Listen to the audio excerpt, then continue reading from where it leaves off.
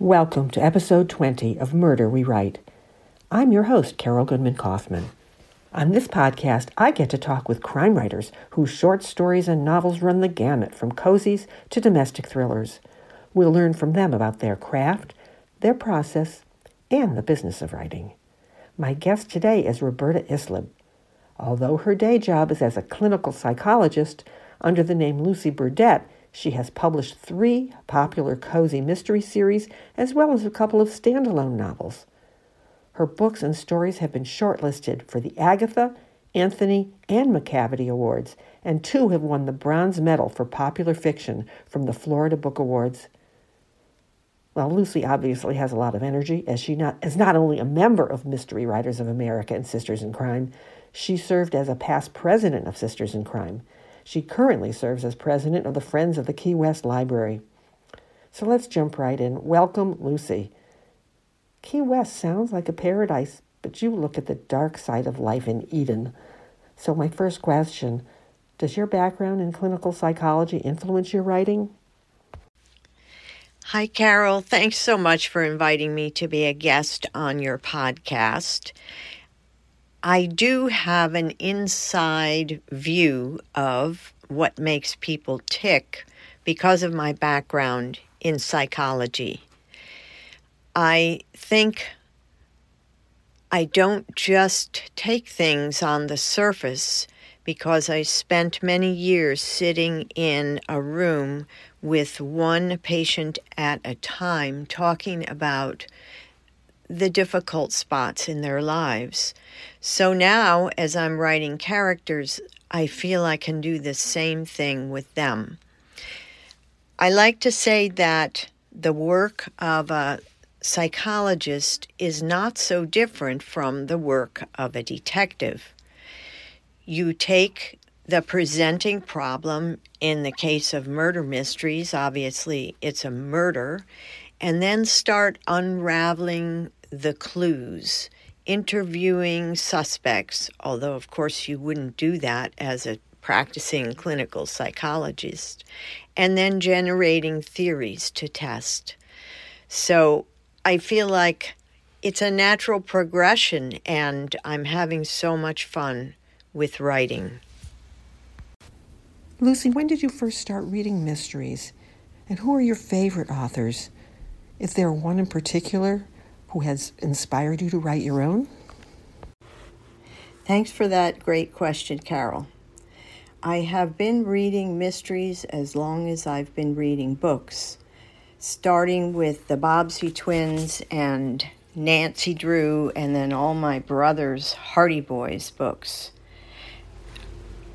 The books that probably got me interested in culinary mysteries are the series by Diane Mott Davidson.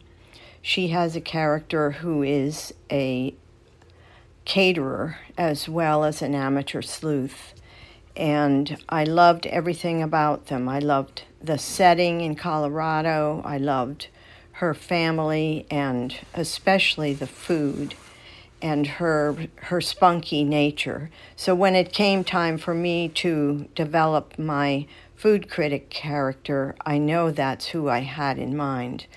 I read a lot of mysteries now because I have so many friends in the business.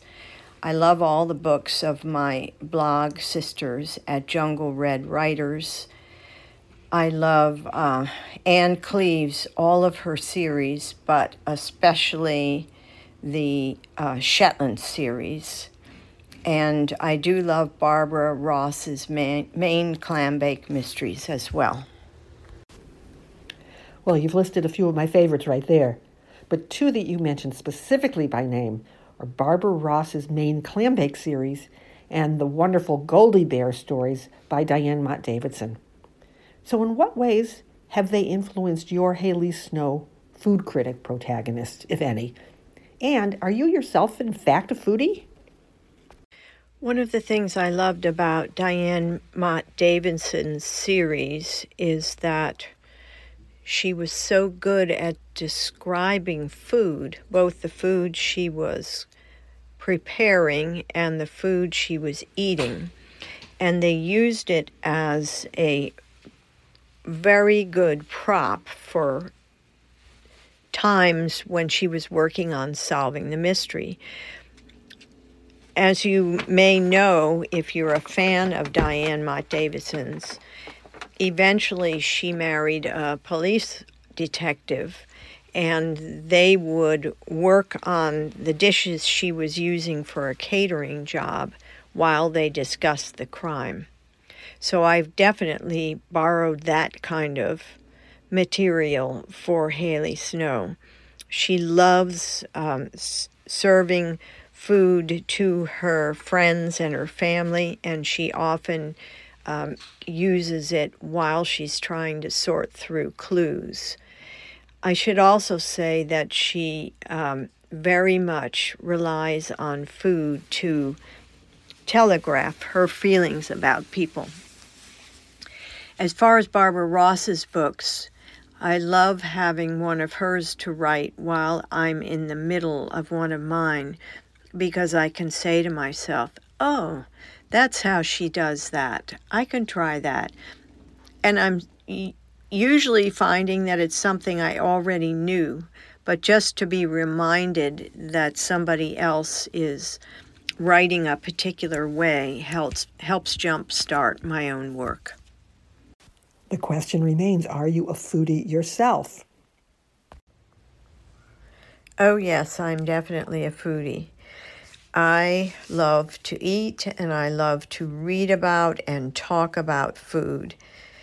I have to say that since writing this series, I've become a much better cook. Also, you could ask my husband. Things have improved. Although I was always a decent cook, now I try a lot more interesting dishes. And he can tell if we have a meal that I don't photograph, that I don't think it's going to make the cut, either into a book or into my group foodie blog, Mystery Lover's Kitchen. So I'm not a food critic, but definitely a foodie. Mystery Lover's Kitchen, of course. I submitted a recipe to Mystery Lover's Kitchen almost 5 years ago. I had totally forgotten about it. We'll have to do another interview and talk about food. Anyway, back to work. Can you tell me a little bit about how you work? Do you outline? Do you use a spreadsheet? Or are you old school and use index cards? Oh yes, I invite everybody to Mystery Lover's Kitchen. There are 12 of us blogging there with a new recipe every day. Now, back to work. I do not use an outline or a spreadsheet or index cards. I have hopefully a general idea of where the book is going. Either something is happening in the lives of the main characters, or I've thought of an inciting event like a murder, and then I roll from there. I make a lot of notes as I go and try sometimes reverse outlining.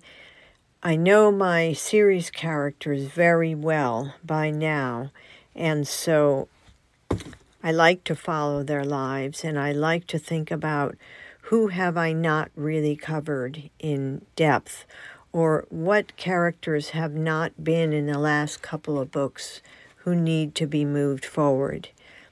In this current book, number 15, that I'm writing, I even put a notice on Facebook to my readers and fans asking them who they would like to see, and got some wonderful responses.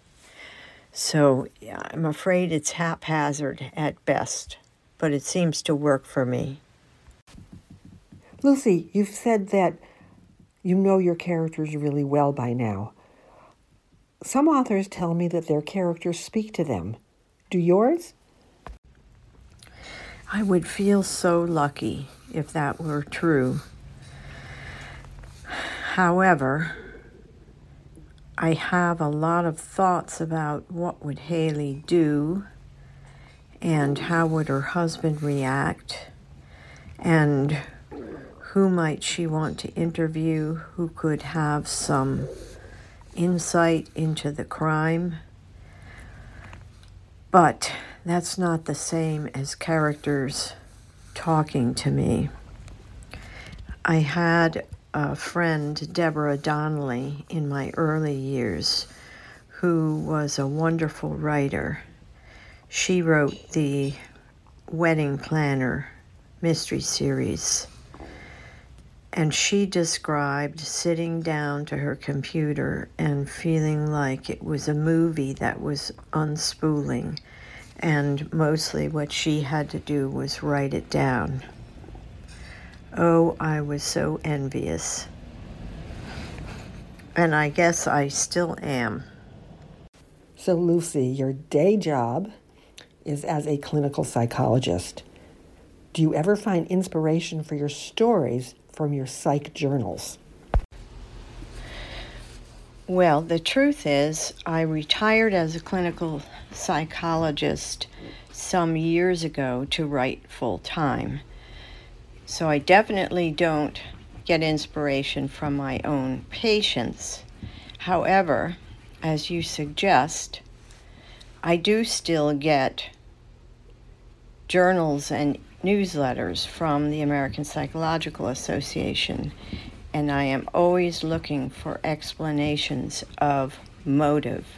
As you know, murder is a very extreme action, so I want to be sure I can explain it as a real occurrence rather than a random act of violence.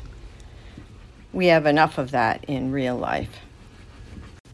Lucy, you say that your writing process is somewhat haphazard, but you're working full-time as a writer. So how do you structure your day between the art, the craft, and the business of writing? That's a really good question. I know that I am fresher in the morning, and so I try to work 2 or 3 hours first thing on whatever manuscript is next.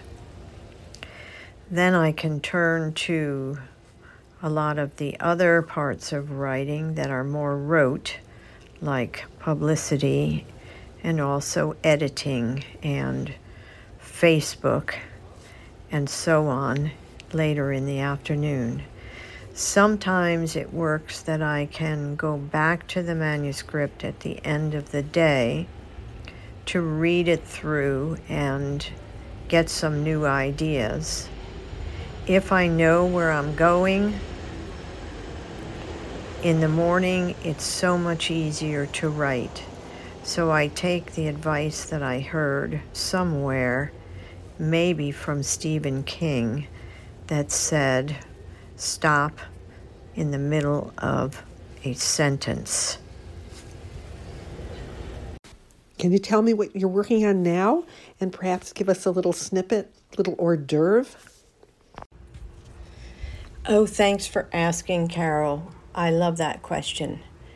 I am actually working on 2 things at the same time, and we will see how that goes. First, the one that I have a contract for due on September 1st, the 15th book in the Key West Food Critic mystery series. Right now, I'm calling it Last Mango in Paradise, but these things often change. It starts at the sunset celebration on Mallory Square, which takes place every night. It's loaded with visitors who come to the island, and food and drink carts and performers and buskers and all kinds of purveyors of Key West themed trinkets. Everybody loves it, and this is how the book starts out. Haley Snow's voice says, "Everybody loves it, except the police tasked with keeping people safe, including my hubby, Nathan Bransford. I tease him that from a police officer's perspective, it's all about what could go wrong." And of course, things do go wrong, and that's what I'm trying to figure out right now. The other book that I'm hoping will be published someday, because I love working on it, is a book about a young woman who goes to Paris in search of her birth father, who is a famous Parisian chef. So can't say too much more about that because it's all in early stages, but it's something that I look forward to working on. And I really appreciate your patience with me in this podcast, and look forward to seeing you in person, and hope everyone will enjoy the Key West setting through my books. Thanks again. I love the title, Last Mango in Paradise. But if it's not too late, maybe Last Mango in Paris for the woman looking for her biological father. Lucy, thank you so much for joining me today on Murder We Write and bringing us into your world of Key West cozies. I do hope we have a chance to meet in person at some point. We can compare notes on our backgrounds in psychology and our mutual love of food. And to our listeners, thank you so much for tuning in. Please join me next time for another episode of Murder We Write. Who will our guest be? That's the mystery.